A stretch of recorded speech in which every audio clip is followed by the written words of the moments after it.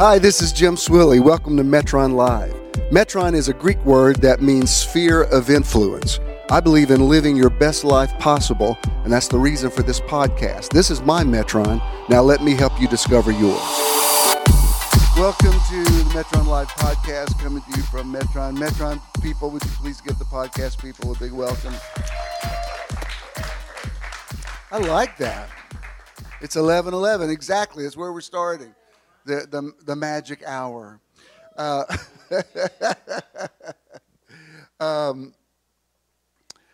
Here's my title this month, and let me go ahead and give you the title, and I'm going to explain to you where I'm going with this, because I think this is important, and I do believe it's the word of the Lord for this month. My title is Things to Come, Predicting the Future by Creating It. I want to say some things about well, I don't know how many of you came out of a background where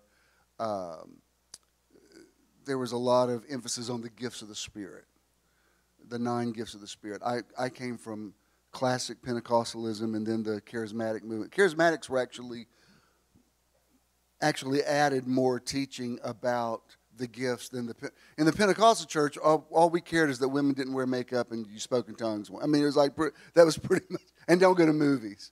I was thinking about it last night because we were watching on TCM. They were playing Don Knotts movies, and so we ended up watching The Ghost of Mr. Chicken and The Love God, which wasn't good. It was a little risque. It was made in 1969, and it cost him. His audience were like, "We don't like you doing stuff like that." But I was telling Ken, I was sort of reliving it, that when his movie, The Incredible Mr. Limpet, came out, you know, where I was raised, we weren't allowed to go to movies. You know, my parents would go out of town and we'd sneak to one. But it's like if you were in the town where Dad's church was, it was like, oh, hell no, there's no. I mean, that was like everybody thought, you know, demons hung out in the theater, and so our entire third grade class went to see The Incredible Mr. Limpet for a field trip. And this is the one time my parents showed me mercy on this, because I said, I know you're going to say no, but you have to let me go to this. I mean, I won't tell anybody that I went to see Don Knotts become a fish. You know, I know that will tick Sister So-and-so off, but I'm just like, I'm not saying I'm going to run away from home, but I swear to God, if y'all don't let me go see this movie, if I'm the only one in my class that doesn't get to go to this movie because I have to go, no, because Jesus doesn't want me to go to the movies. And somehow the planets lined up, and they said okay, like without a fight, and they didn't take it back. I was like, really? I can go? And I remember it's the one and only time I'd ever been in that theater in that town where Dad's church was. And the whole time I was like, like, oh, Baptists are so lucky. Baptists get to go to movies. But then when the charismatic renewal came around, like in the late 60s, early 70s, there was a lot of emphasis on the 9 gifts of the Spirit mentioned in 1 Corinthians 12. And so I was introduced to a lot of prophecy, word of knowledge, word of wisdom, gifts of healing, and I still embrace all of that. Some of my definitions of it are a little different. I was just telling some people before we started today that I didn't share this one. I share most of the positive messages that come in, but some woman messaged me. I don't even think we're Facebook friends. I think we have a couple of mutual friends, and she messaged me last night, and she said, I've never watched you before. I don't know anything about you, but I came across your 11:11 this past Friday night. And she said, I don't think it would be overstating to say it saved my life. And she quoted big chunks of things that I'd said. She really paid attention and took notes on it. And she said, I've just got to say thank you. I don't know what I would have done if I hadn't. She said, it was like you were reading my mail. And I thought, well, that's the gifts of the Spirit. That's the word of knowledge. That's the word of wisdom. And so I still believe in all of that. I still believe in prophecy. I also think that prophecy, well, I don't just think it, you know, the scriptures say that prophecy has to be judged. And um, technically, a lot of people think of prophecy as always having the dimension of forthtelling in it, like a palm reader giving you a reading. And that's not necessarily what prophecy is. The actual definition of prophecy from 1 Corinthians is it's an utterance that is to, edify? There's 3 words there. What are they? Exhort, edify, and something else. Comfort. And so a prophecy sometimes can be something as simple as this thing you're going through is going to work out okay. It may be a word that edifies or builds you up or comforts you. But sometimes there is some forthtelling in it. Now here's my issue with forthtelling. And the reason we had, over the years, we had Kim Clement came and a lot of his, to Church in the Now, a lot of his ministry was about forthtelling. Back in the day, Katy Perry's parents, Keith and Mary Hudson, very much into giving people tongues and interpretation and prophecy of forthtelling. And it's interesting now when I watch Katy on American Idol, because she's one of the judges, the way she encourages the kids that are auditioning. I'm like, you so grew up around prophecy because you sound so much like your parents. Because she'll say things like, this is your time or in your season. I'm like, you're prophesying. And then somebody else, I won't say his name because he's super closeted about a lot of stuff. But anyway, he's very well known for prophecy. And he said, when I was in Las Vegas, I went to see this Ed James, somebody. He's one of these guys that says he talks to people who have passed on. James Edwards or something like that. And he said what really impressed me is he said the utterances he would give to people sounded so much like what I do in prophecy. I said, well, because it kind of is the same thing. If you were spiritually inclined, whatever stream you flow in, you would still have that spiritual inclination. Like people who get into witchcraft and divination and that sort of thing, if they were in church world, they'd probably very, very vocal in the gifts of the Spirit. They're just intuitive, empathetic. There's certain things, if you're spiritually sensitive, there's just certain things you pick up that you don't even realize are prophetic. I used to, a lot of times in my counseling, not that I was impatient with people, but I could tell where they were going with something, and I would say, aren't you trying to tell me blah, blah, blah? And they'd be like, oh my God, how did you know that? And I thought, well, I thought you knew I knew that. They're like, nobody knows that. Oh, I'm sorry. I forgot I'm prophetic. I forgot I know stuff. I'm just assuming everybody else knows. I guess they didn't. Here's my point with this. My issue with too much forthtelling of prophesying this is going to happen in the future is it sometimes creates the illusion that destiny is locked in and there's nothing you can do about it. It's just whatever's going to happen is going to happen. And if a prophet or a seer or a sage gives you a little sneak preview, you just need to buckle your seatbelt and get prepared for it because that's what's going to happen. It's inevitable. And I don't necessarily believe that. I think prophecy is supposed to speak to your potential. That, if you do this, this, and this will happen. I don't know if this is still a thing because I haven't watched Christian TV in so long, but a few years ago, there was a big fad among evangelicals and even some charismatics about this thing called the Bible Code. I don't know if you ever knew about this, but it's this guy wrote this book that in the original languages, there are things that foretell everything like Kennedy's assassination and Watergate and all kind of stuff. And my problem with that is I think, well,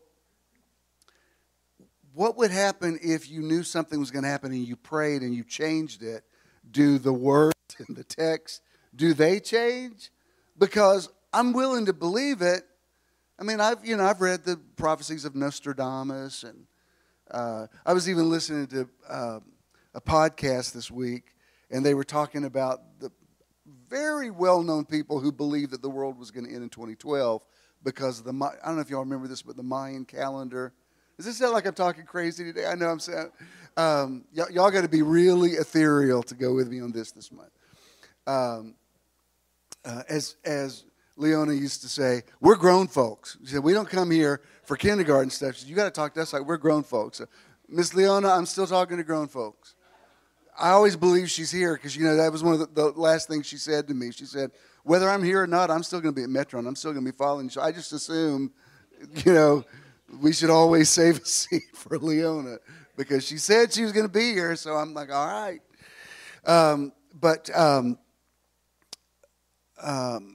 My issue with that is it creates the illusion that, back to the Mayans.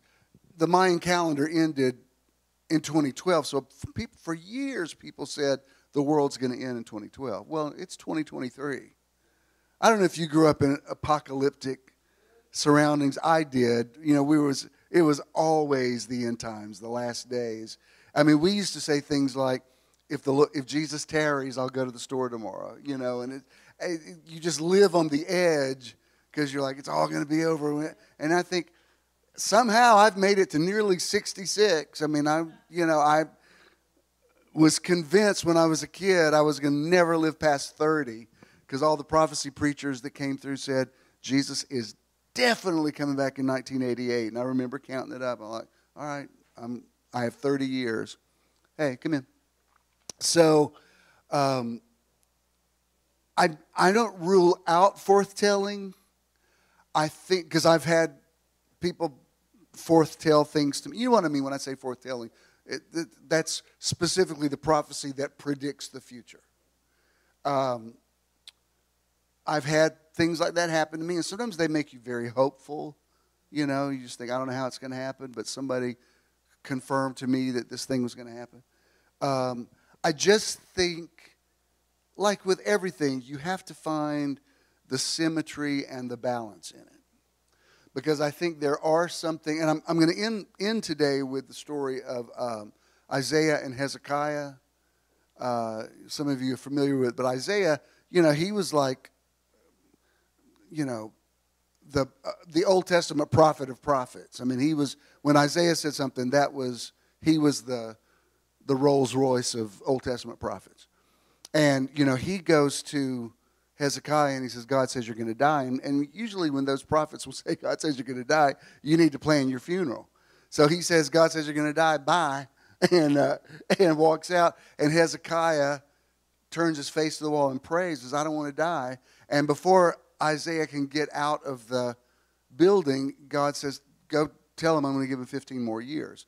So he turns around. See, I'm thinking, well, if we could get that much, if you could get me in 15 more years with one prayer, let me go again. Isaiah leaves again, turning my face to the wall one more time. I always think people stop too soon.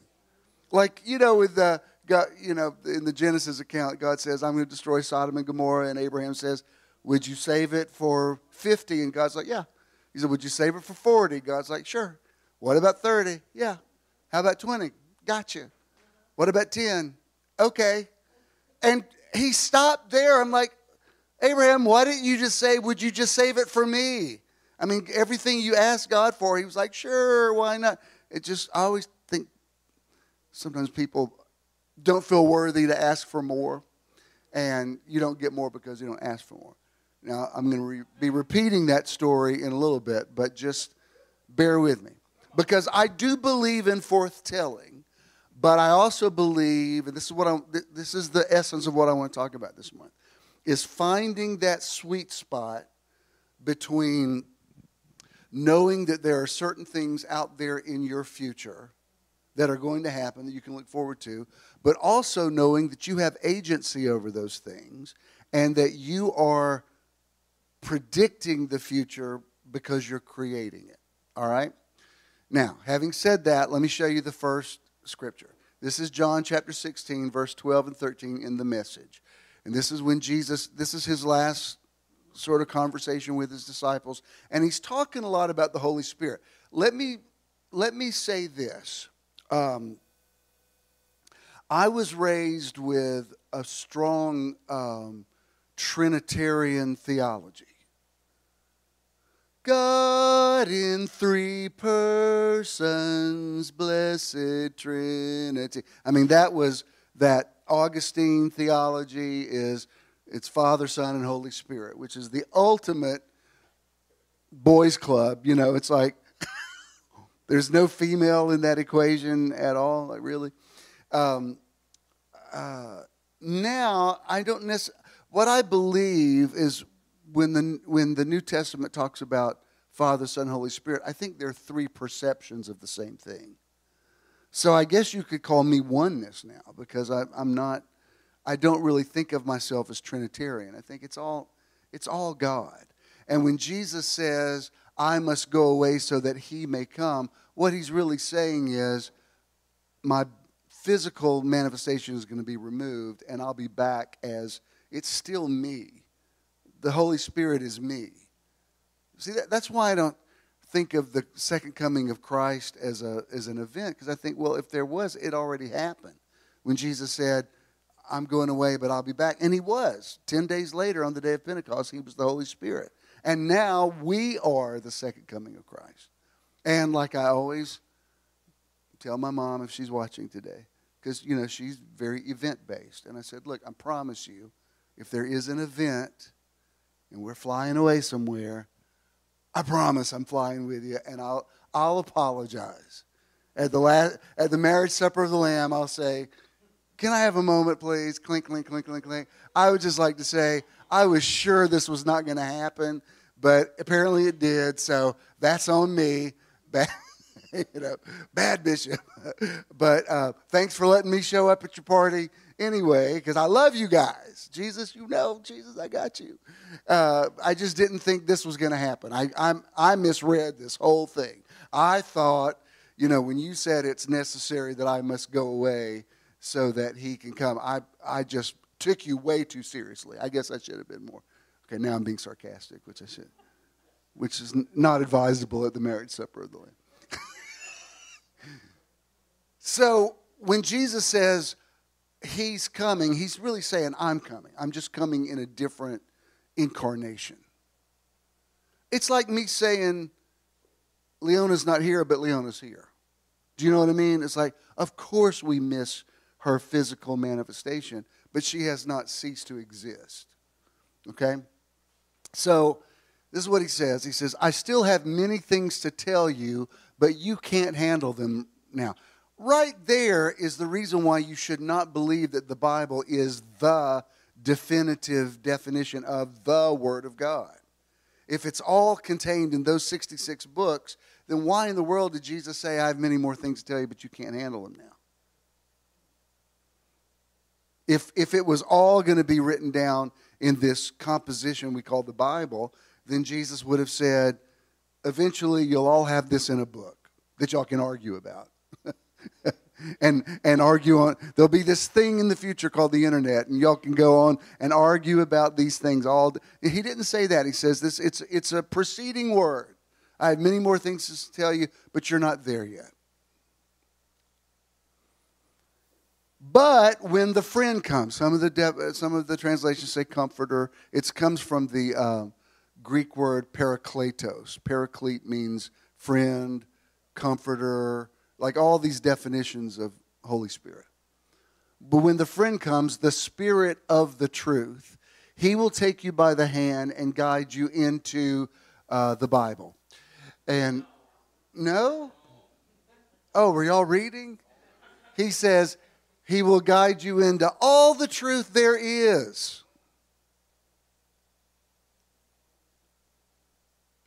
I mean, every time, some of y'all just went to the beach. Every time you walk out on the beach, something should speak to you.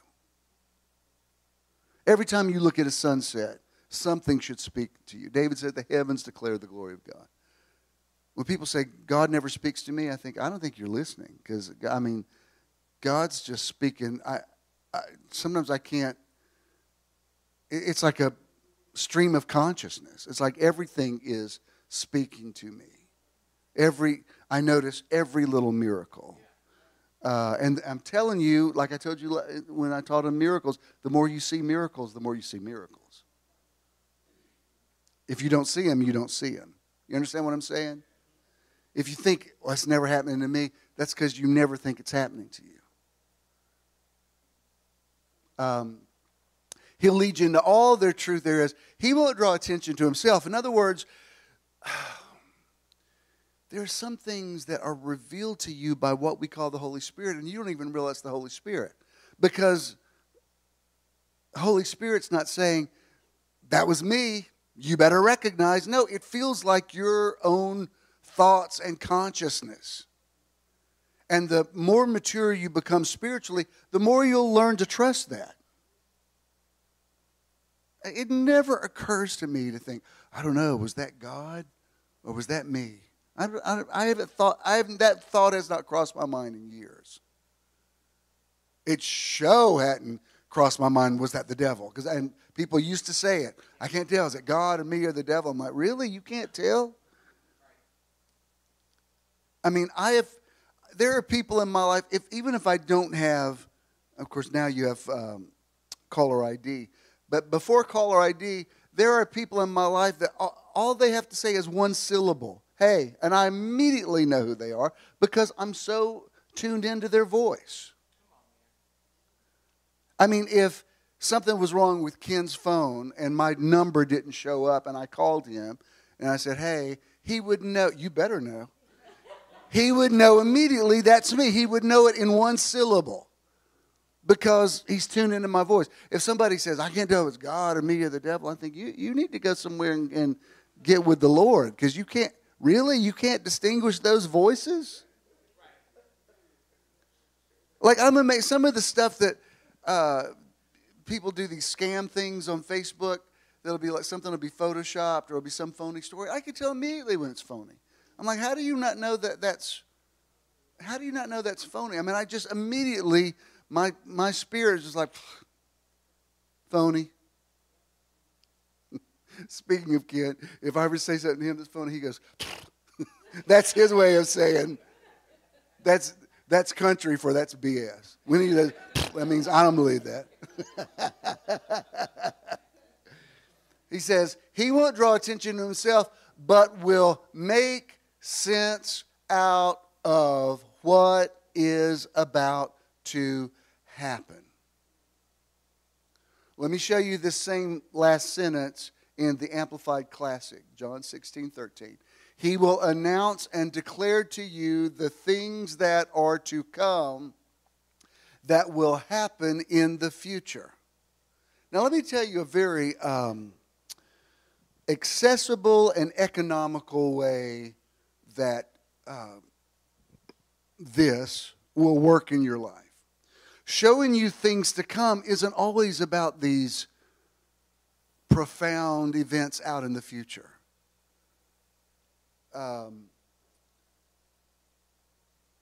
There's some things, like I know in my own life, I know it doesn't always work, but I remember when my dad was at the end, and it was a very difficult place with him, and I remember just walking into the foyer of their house, and I just said, Spirit of God, I need to just give me a clue. How long is it going to be like this? You know what? And very clearly, I heard the voice in me say, "It will be before your mom's birthday." And I thought, okay. I mean, I just knew that I knew that, and it was nearly a month before that, so that I wasn't that surprised. But even on a lesser scale, little what some people call premonitions.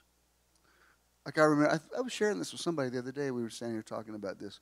I remember years ago, I used to go up to this Bible college in Cleveland, Tennessee, and teach regularly. I would go up there for a week and do 5 days of their morning class and 5 days of their night class. And I had already spoken in their morning class, and one of the leaders of the Bible school took me to lunch. And while we were driving to lunch, somebody sped by us, and he looked at me and he said, always remember when you're driving in Cleveland, Tennessee, people do not know how to drive. Well, that's just something somebody would say. That didn't feel prophetic. He just said that. Well, that night, I was coming back to speak for the night class, and I was running a little bit late. And you know how when you're at the red light and it's going for a really long time, you're like, come on, come on, come on, come on. I don't want to be late for this. And you're ready as soon as you see a hint of green, it's the pedal to the metal, you're gunning it. There was no traffic around. I'm just like, I was close to running the red light, honestly. Like, come on. And all of a sudden, his face from earlier that day came before me, and I clearly saw him say, always remember when you're driving. I just remembered that he had said that. Why did I think that? And when I did, it turned green, and I didn't gun it, and out of nowhere, this car just speeds through and runs a red light. If I had gunned it like I had planned, there's no way I would have survived it as fast as that car was coming. I didn't even see where it came from. And I remember thinking, oh, that was a word of knowledge, a prophetic word of knowledge that saved my life. It was the Holy Spirit showing me things to come. And I didn't even know that's what was about to come just a few seconds later. That's why, I talk a lot about listening to your inner GPS system. I'm really talking about listening to the Holy Spirit. Like, learn to be sensitive to that. I mean, even to the smallest thing. If you're driving a certain way that you always go, and something in you says, I'm going to go a different way this time. Listen to that, because it's the Holy Spirit showing you things to come that you don't even realize you're experiencing. Okay? So he says, he will declare to you the things that are to come that will happen in the future. And then I want to show you one more. This is in the Voice translation, John 16:13. It says, he will speak what he hears, revealing to you the things to come. Now, the word revealing means unveil it. So when it says revealing things to come, that implies there are certain things out there in your future that are going to happen regardless. But the curtain will be pulled back and you'll be able to see them. Now, let me give you the other side to this. We went through a pandemic. There was a big dispute about whether people should be vaccinated or not vaccinated. That is still going. I'm amazed at the skepticism. There's for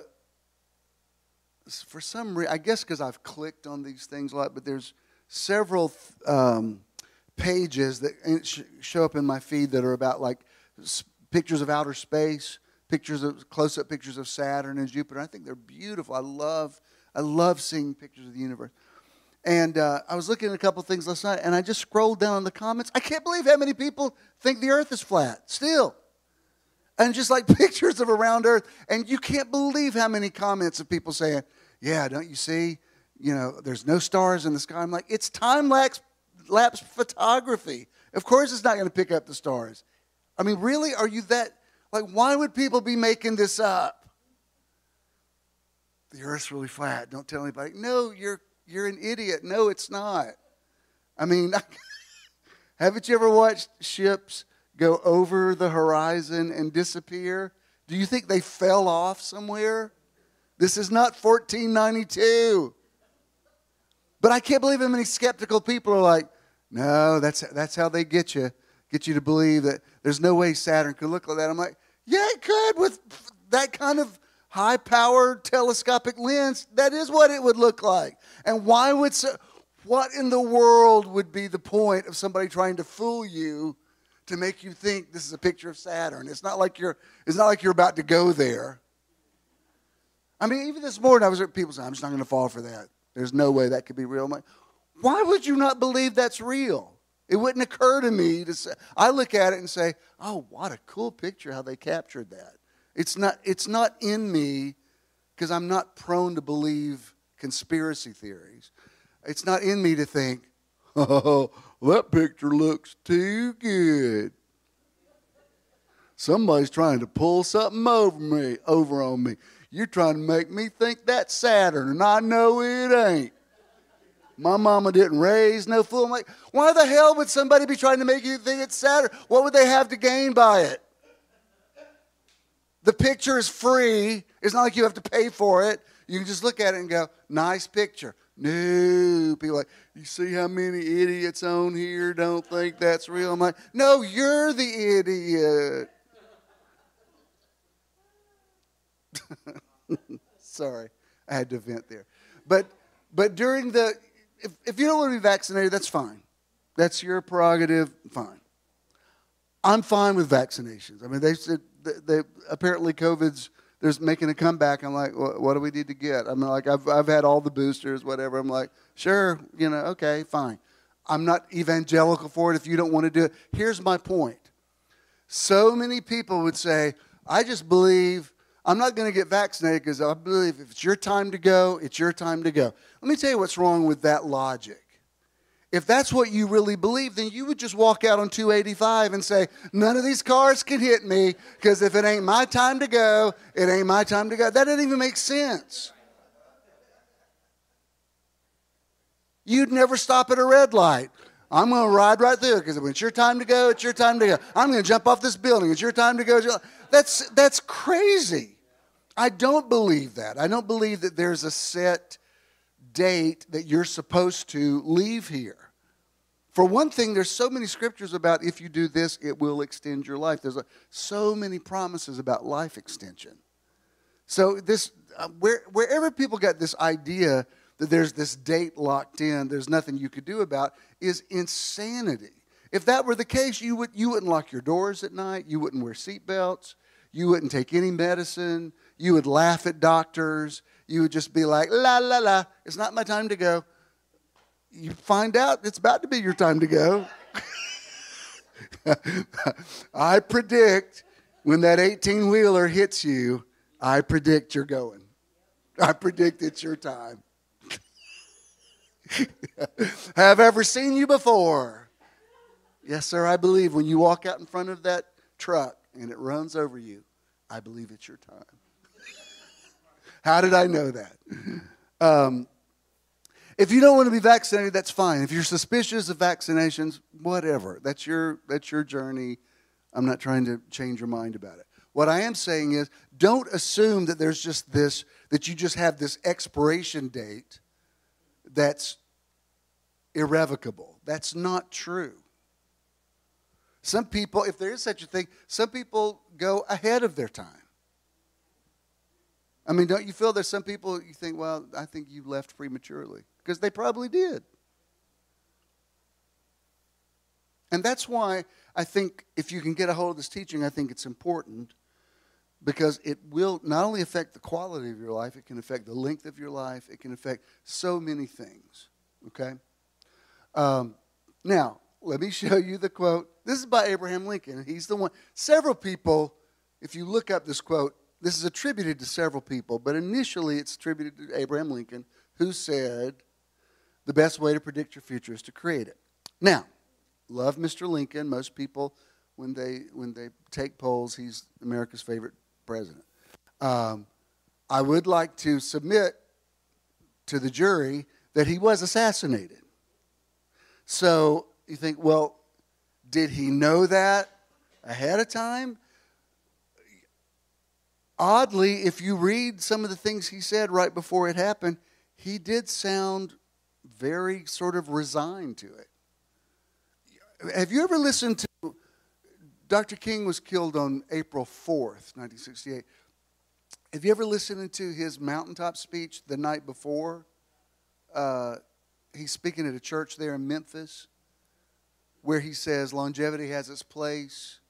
I may get there with you, but even if I don't, we as a people will see the promised land. It's like, now, in fairness, the man had a lot of death threats on his life. So it's not that much of a stretch for him to think there could be a bullet with my name on it at any time. But man, that speech, every time I read it, it gives me chills because it's like it's nearly like when you watch that speech, because I remember it was on my 10th birthday. I remember us stopping our party and watching him say that. It's nearly like the next day when he walks out on the balcony of the Lorraine Motel. It's like he just walks into it. It's like, I told you this was going to happen. And do you understand what I'm saying? It's like he was like resigned to it. Who knows? But I also think about things that people say in the few hours before they go. Sometimes they are unusually prophetic, where you think, wow, I think they kind of knew what was coming. I'm not sure they're that surprised by it. Whether Lincoln walked in this all the days of his life or not, the truth of it is the truth. It's a funny thing about, because I use quotes a lot, and I have to vet the quotes, because sometimes you post a quote by somebody, and then people online want to argue with you about the person. And I'm like, I'm not a devotee of this person. I just like what he said. Like, so many times I'll start to quote something, and I think, is it worth it? I used to quote Bill Cosby a lot. And I'm like, It's still true what he said, but if I post that, that's going to be a whole conversation I'm not interested in having. But I love the concept of this. You predict the future by creating it. The next thing I want to show you is this is Ecclesiastes 3:15, and in the Amplified Classic, it has a very interesting way of translating this. Let me show you what Solomon says. That which is now already has been, and that which is to be already has been. And God seeks that which has passed by so that history repeats itself. This is a very enigmatic verse to me. I mean, I look at it a lot, and I'm not even sure I fully grasp the meaning of it, but I'm very drawn to it. Let me tell you what I do get out of it at this point. There are some things, like if you know somebody has a drug problem, and you hear they died of a drug overdose, it's not that shocking, right? Because you already had this information about them, and you think this is within the realm of possibility. I was talking to somebody who I love very much, whose father passed away at 97, and the father, and this person may be watching today, this is no shade on it, it just struck me the way she said it. The father had survived cancer twice and lived to 97. And when he did pass, his daughter said to me, "We were shocked." And I'm like, how old did you say? I mean, I wanted to say, how long did you think? Did he? I didn't want to be insensitive, but I thought, did he just overcome so many things that you just thought he's never going to go? Because when you typically, y'all don't be weird of me. Typically, if you hear somebody's 97, you hear somebody, my grandma died, how old was she? She's 98. You're not like, what? What happened to her? Oh my God. I mean, you kind of like, oh, she's 98. Your first thing is, she lived a good long life, right? I mean, I didn't want to be insensitive, but I was like, really? You're really that? I would be surprised he made it this far having had cancer twice. But I guess you have a different paradigm. Like, wow, you're really going for that full 120 years. Like, go with God, okay. Because it wouldn't have struck me to have been surprised. When people say, we just weren't prepared for it. I'm like, I mean, maybe having grown up going to prisons and hospitals and convalescent, maybe I'm too realistic about what happens. That may be it. When people are like, I just don't know why I feel so bad. I'm like, what? Don't you have cancer? I mean, I'm not being mean. I'm just like, well, that does You know that comes with, like, no, I guess people don't know what's coming. But this is what I do get out of this. One of my favorite quotes is, "The secret to your future is hidden in your daily routine." I mean, Jimmy Buffett died yesterday, and he died of skin cancer. And I'm like, well, I don't mean to sound insensitive, but his whole thing was living on the beach, baking in the sun. It's not that surprising. I can't believe you have a picture. Michelle.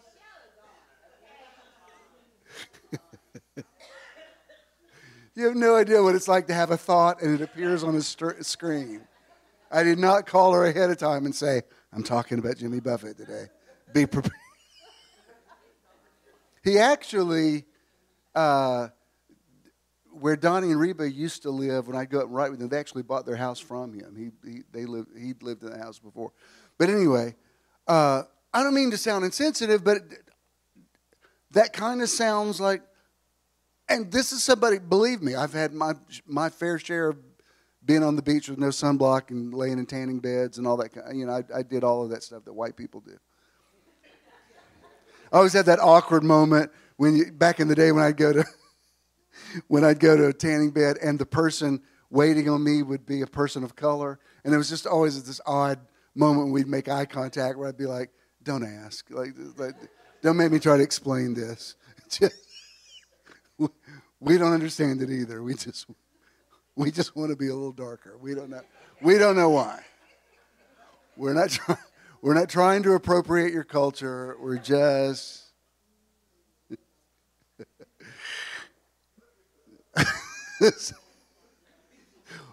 Why is that funny, Wellington? Because I just always felt when somebody black would take my money for going I always felt there was a judgment. They never said it, but there was something in the eyes to be like, y'all are crazy. Like, what? Believe me, because I've spent a lot of my time in a largely black world, I've heard white people are crazy more times than you can imagine. I used to work out with Pastor Lee that has our old building, and Sam that used to train Eddie Long, and a bunch of us would work out together every day.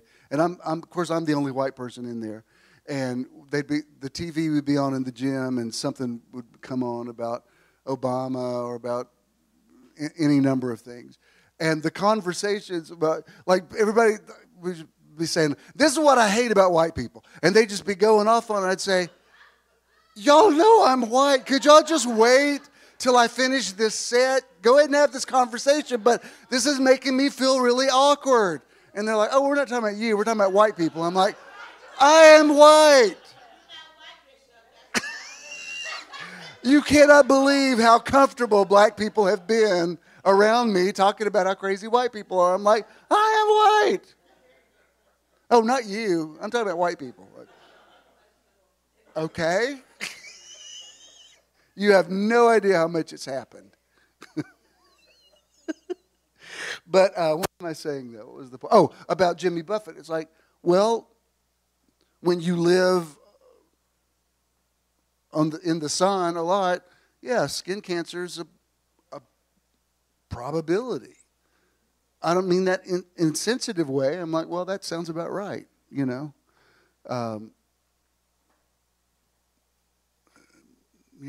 Whatever bad habit you have physically, in a sense, you're predicting your future. I mean, it's true. I mean, believe me, I thought of it yesterday because we try to be so good, and we ate. We went to one of our favorite Mexican places yesterday, and we were at Atlantic Station. I said, "Do we need anything?" And he said, "We need some cleaning stuff." I said, "Let's walk to Publix." So we go to Publix. We come out, and he says, "I don't care what you say. I'm going down there to get some ice cream." Well, of course I went too. I got it and bought it and ate it. And I didn't even say, we're sitting on a beach. I mean, I just had one scoop, but still, I'm like, we've got, this is really, at our age, we should not be eating sugar like this. Pistachio. Of course, of course I'm going to eat it. It's not like I'm going to stand there and go, no, you have ice cream, but I'm not having it. Of course I'm in. No, don't try to justify it. Oh, thou spirit. He's always got a justification. Turns into liquid. That doesn't even make sense. It's still sugar. I know, but sugar is really bad for you. We were talking about it one time how sugar is automatically attracted to cancer cells. If you have cancer in your body, sugar will go right to it. And we were having the conversation. And he said, well, I'll never get it. I'll never get it then. I said, I don't think you understood. He said, no, you said it keeps you from getting cancer. I said, no. I said the opposite. It goes to... But again, the point, not that I think we're about to check out. I'm saying if there's something you do on a regular basis, in a sense, you're predicting your future. The reason I decided to get my shoulder fixed, I thought, well, I'm not ready to leave here anytime soon. And if this is the way, if I'm going to be in pain the whole time, this is not making me look forward to, this third act. So I did it as I'm going to, if I thought I was leaving next week, I'd be like, why get it fixed? But I thought, no, I still want to be here and I want to do some stuff. So in my mind, having the surgery is predicting the future. I'm saying I will have a better golden years by doing this. Just griping about it doesn't make it better. When I had to have when I finally decided to do it, I'm sure I told you, but I had to have a stress test, and you have to do these 2 15-minute things where you're like this in a MRI thing. And she said, like before the surgery, to do that, there's no way to tell you how painful that was because I had no cartilage on this side. It was bone on bone. And the tech said, sir, you're going to have to be still, like you're moving. I said, ma'am, if you knew how bad this hurt, the only way for me to be still, you'd have to just take me out. And then it would render the stress test irrelevant. And as I'm laying there going, oh, Jesus, I thought, you know what? Get the thing fixed. I went the next day to the guy and said, what do we need to do? Let's start the ball rolling. Why? Because I'm predicting my future. I would like to have some nice days in my sunset years and whatever I can do to make it a little better. Even the thing with my heart, which I believe is getting better, I think I'm glad this thing happened because it's going to improve the quality of my senior years because I didn't know this was an issue. So I'm just like, la, la, la, la, la, la. I'm like, no, I got to pay attention to this. So, good. I am preparing for some more years and some years of quality. That's why finally I had to amend this for the sake of my kids. Because for years I said, I'm going to live to be 120. Genesis chapter 6 said, I'm going to give them 120 years. I'm giving 120. And then one day I thought, you know what? Let me amend that and say, as long as I'm healthy and in my right mind. Because I don't want to lock in and my kids, like I'm slumped over in a wheelchair for 30 years. And they're like, how many more years has he got? He said he's getting 120. Like, shoot. Like, okay, I gotta find some balance there. Like, I want to live as long as I am healthy and in my right mind. And if you might not agree with this, but if I get to the point that that's not a possibility, then I'm like, well, let's go to the next dimension then, because I don't, life continues. I don't want to just stay for staying's sake. I want to stay because I'm still enjoying it. Is that too real? All right. Some of you are like, no, I want to be a burden on my family. I took care of them. They're going to take care of me. I don't think that way.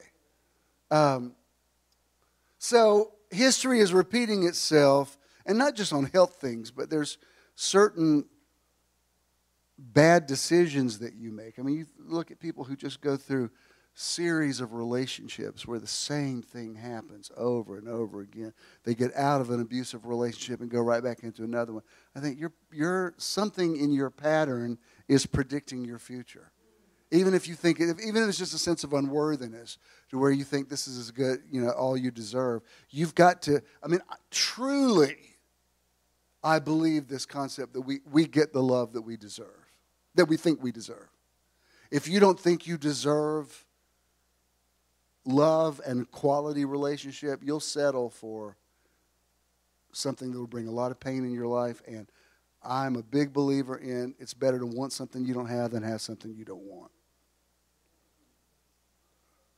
Do you want to be in a relationship? If it's a good one. But just to be in a relationship for relationship's sake. I got a nice, comfortable leather recliner and a big screen TV and all the channels. I have Uber Eats. No, I'm in a relationship because this is a good one. If God forbid something happened, I couldn't improve on that, I'd be like, been there, done that. It was wonderful. I'm not going to try to duplicate that because, I had somebody that raised the bar really high.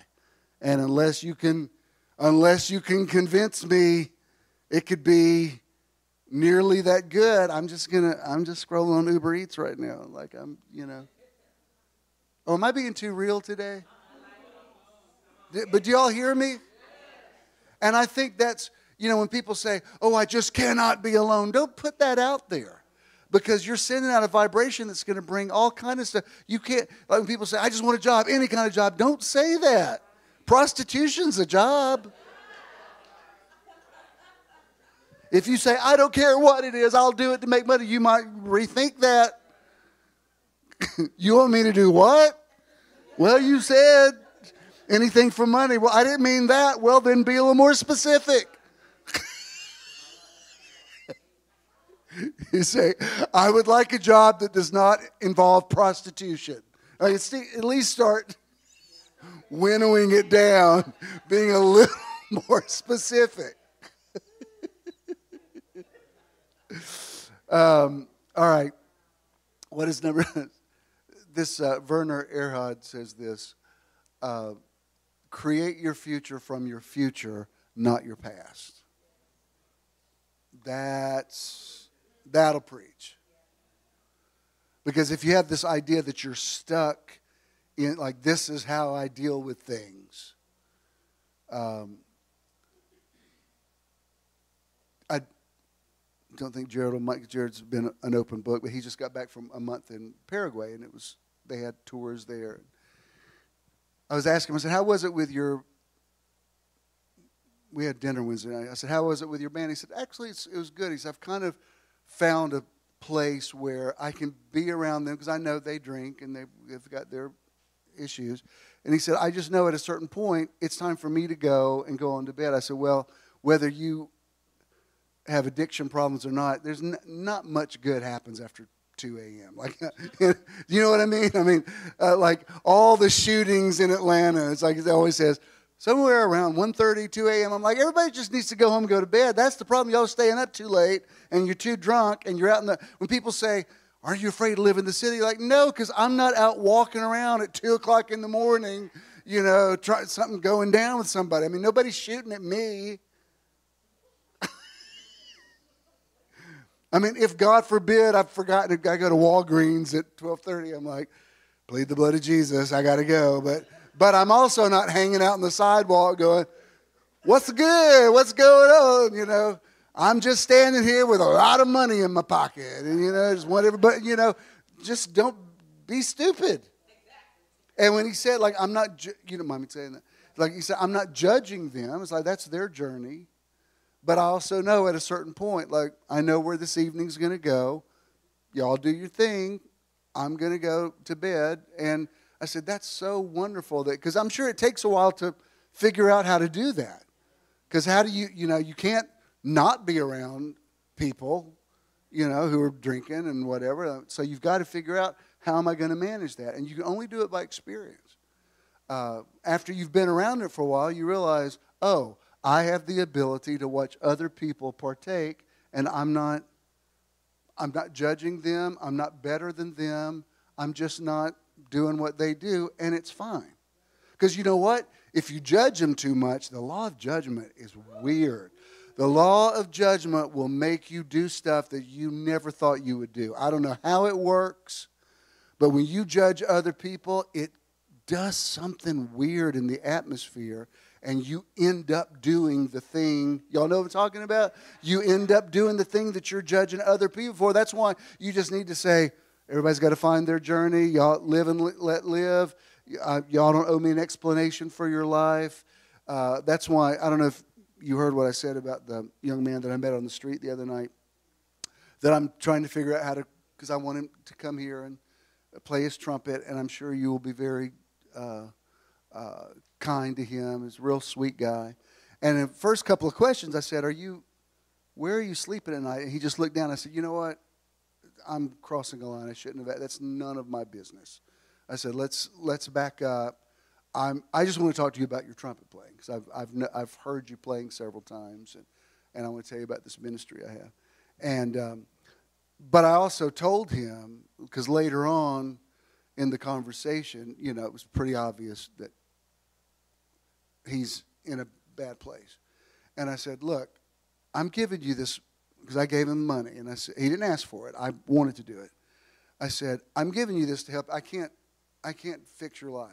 I can't even bring you up to I don't know you. I can't bring you into my house.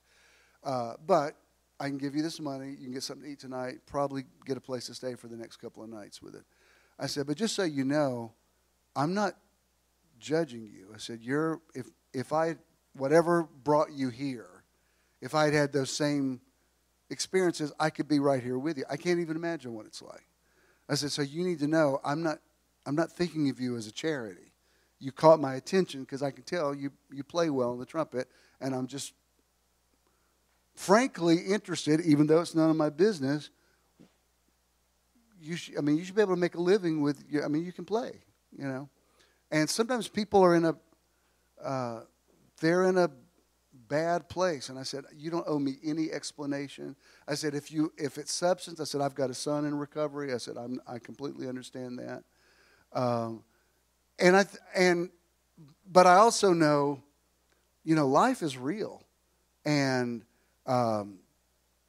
judgment, it just does something weird to your mind. Like y'all remember. I don't know if any of y'all remember this ever happened to you, but remember before you had children and you were around people with children, and you said, I tell you one thing, when I have kids, my kids will never do that. And then your kids came along and you were like, oh, snap. I should have. Parenting was not as easy as I thought. You ever see somebody's marriage break up and you think, well, they just didn't try hard enough, and then your spouse files for divorce. You're like, oh, snap. I didn't see that coming. Like, that's why somebody does something and they pay a price for it. I'm like, there, but for the grace of God, go I. That's why I'm not the best counselor in the world. I'm too empathetic to be a counselor.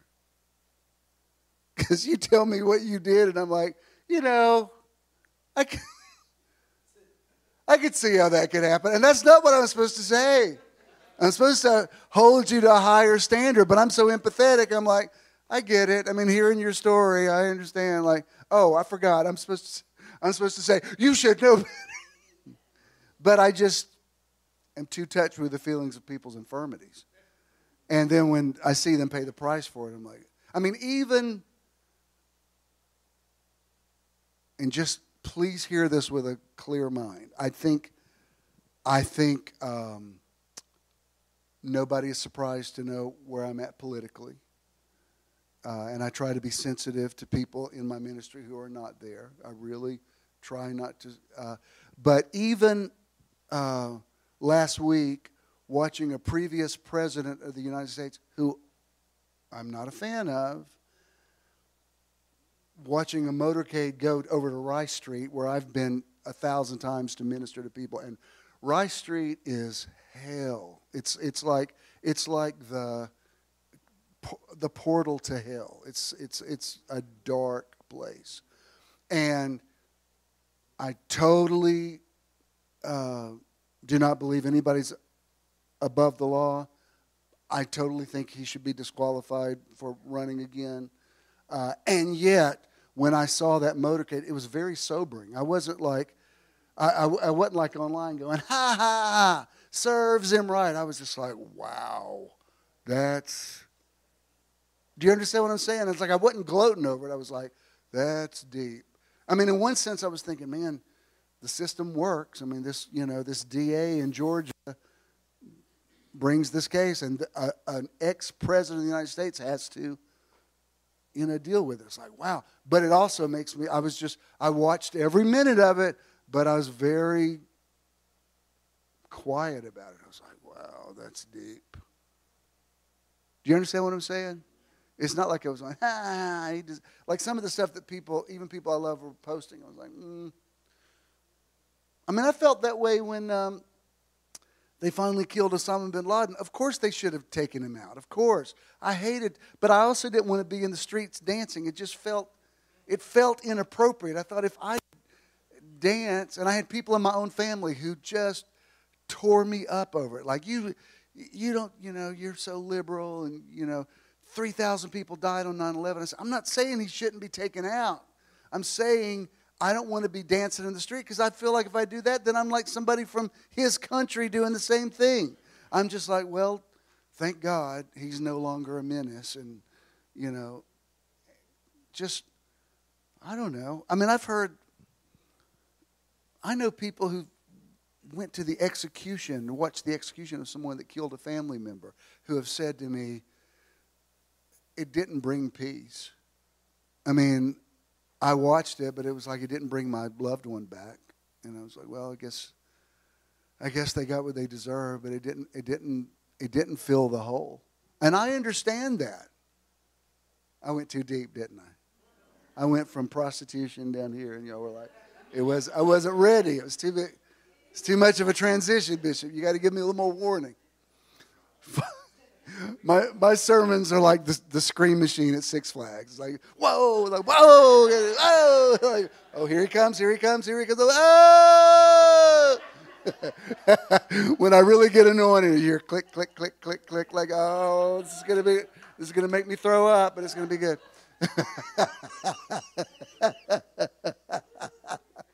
Y'all know it's true.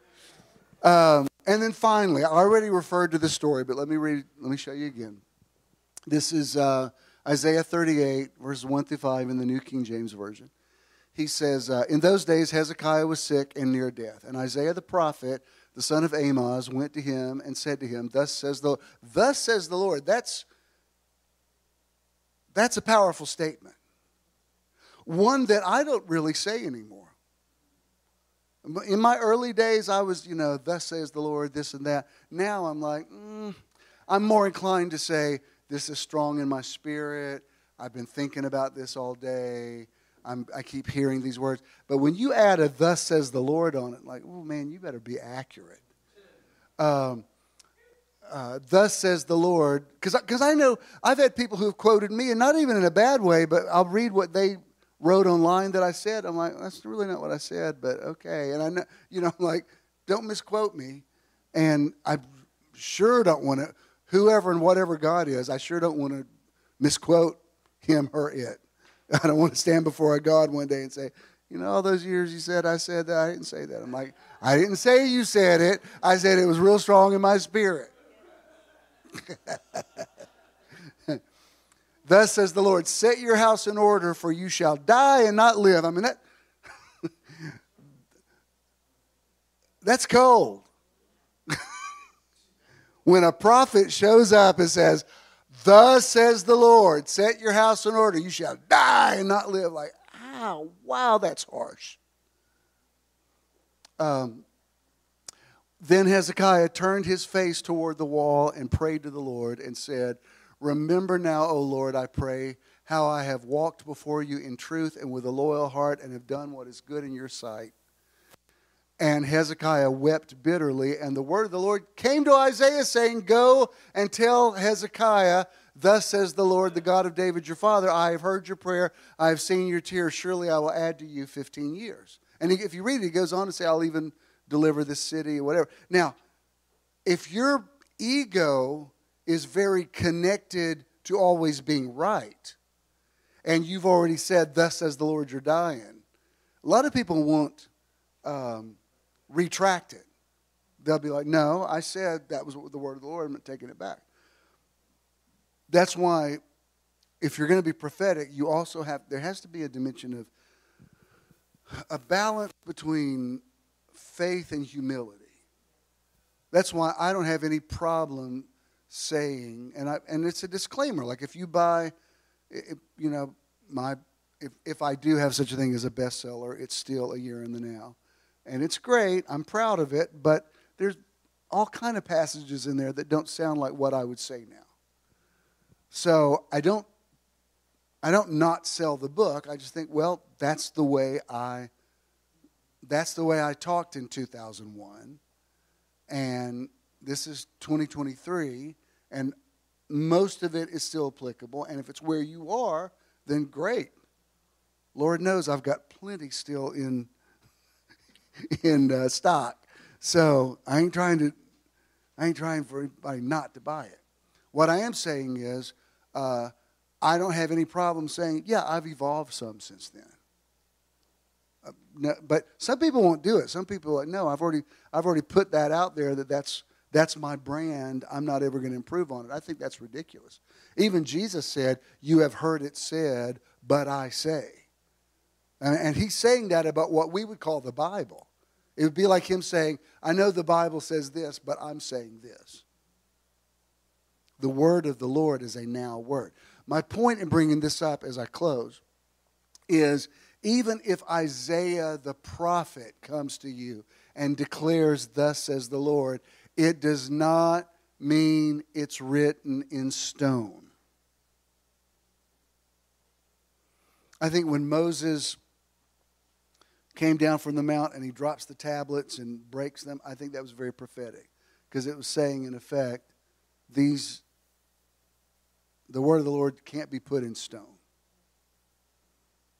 Of course, any of us, that if you ever watched Mel Brooks' History of the World, you know, Moses originally has 15. He comes down with 3 tablets. Behold, the Lord has given you these 15. It breaks. These 10 commandments. And even, you know, in the first part of the book of Isaiah, you know what he says? Come, let us reason together. In chapter 28, he says, put me in remembrance, remind me of your merits, prove yourself to be in the right. This is my problem with fundamentalists. Fundamentalists look at what they believe is the Word of God and say, the Bible says this, boom, that's the end of argument. I don't think so. I look at it and I say, Paul, you were so right about so many things. There's some things, I'm like, I don't know. I don't know if I'm going to take relationship advice from Paul. From Paul, who said, because, you know, Paul said a couple things about what could be interpreted as LGBT people that could be very problematic.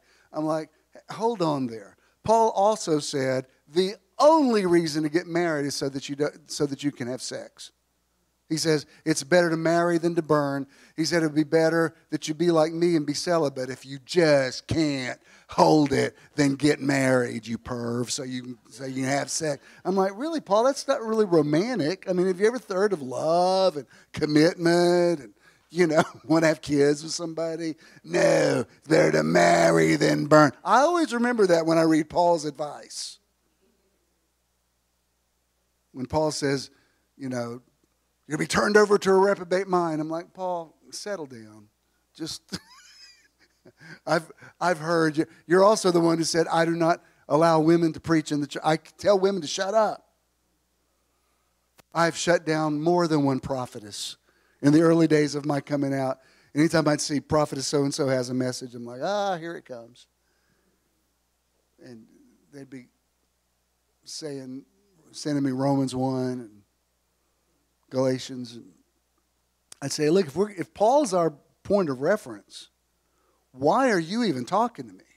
Because if Paul's our guy, Paul said you're supposed to keep silence in the church. You're not allowed to usurp authority over men. How dare you approach me? Since we're going Paul. If we're going to go Paul, let's go Pauline, baby. Bring on the Paul. If Paul's your dude, you need to shut that down. Because I'm a man, and you don't talk to me like that. How old are you? 35. I've been preaching longer than you've been alive. Paul said, rebuke not an elder. Shut up. I don't do it now. Now I just block him. I go, oh, sad little prophetess. You're not a prophetess. Actually, that hasn't happened in years now. But, if those are your rules, every game has rules to it. So if our rule is to quote Pauline epistles, then bring it on, baby. I know my way around some Pauline epistles. Where you want to go? What you want me to quote? Romans. What? You want some Romans? I got some Romans for you. Galatians, Ephesians, Philippians, Colossians. Bring it on, baby. This is my jam. I don't know how to fix your car, but I can talk about some Pauline epistles. If you want to go Paul on me, I got you all day long. Bring it. Because I know the next thing you're going to say, there it is. How did you know that? Because you're the 5,000th person that has cut and pasted this to me. It's amazing to me how people don't care a bit about the Bible until somebody does something they don't like, they don't approve of, and then suddenly they're biblical scholars. I'm like, when did the Bible become so important to you? So, to wrap this up, we're going to learn this month about predicting our future. This is how it works. You put out there what you want to happen. You also detach from all of the how is it going to happen. Do you know what I mean? You prophesy your future, but you're also flexible about how it's going to manifest. Because if you get too rigid about it has to be this way, you're going to miss the God who does more than you can ask or think according to the power that works in you. So, on that note, let's all stand. Did you get anything out of this?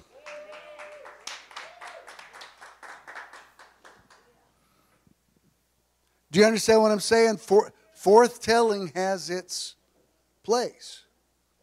Even this guy that I talked to on the street, I said, wherever you are in your journey right now, I said, if you know anything about Job, it says his latter was greater than his former.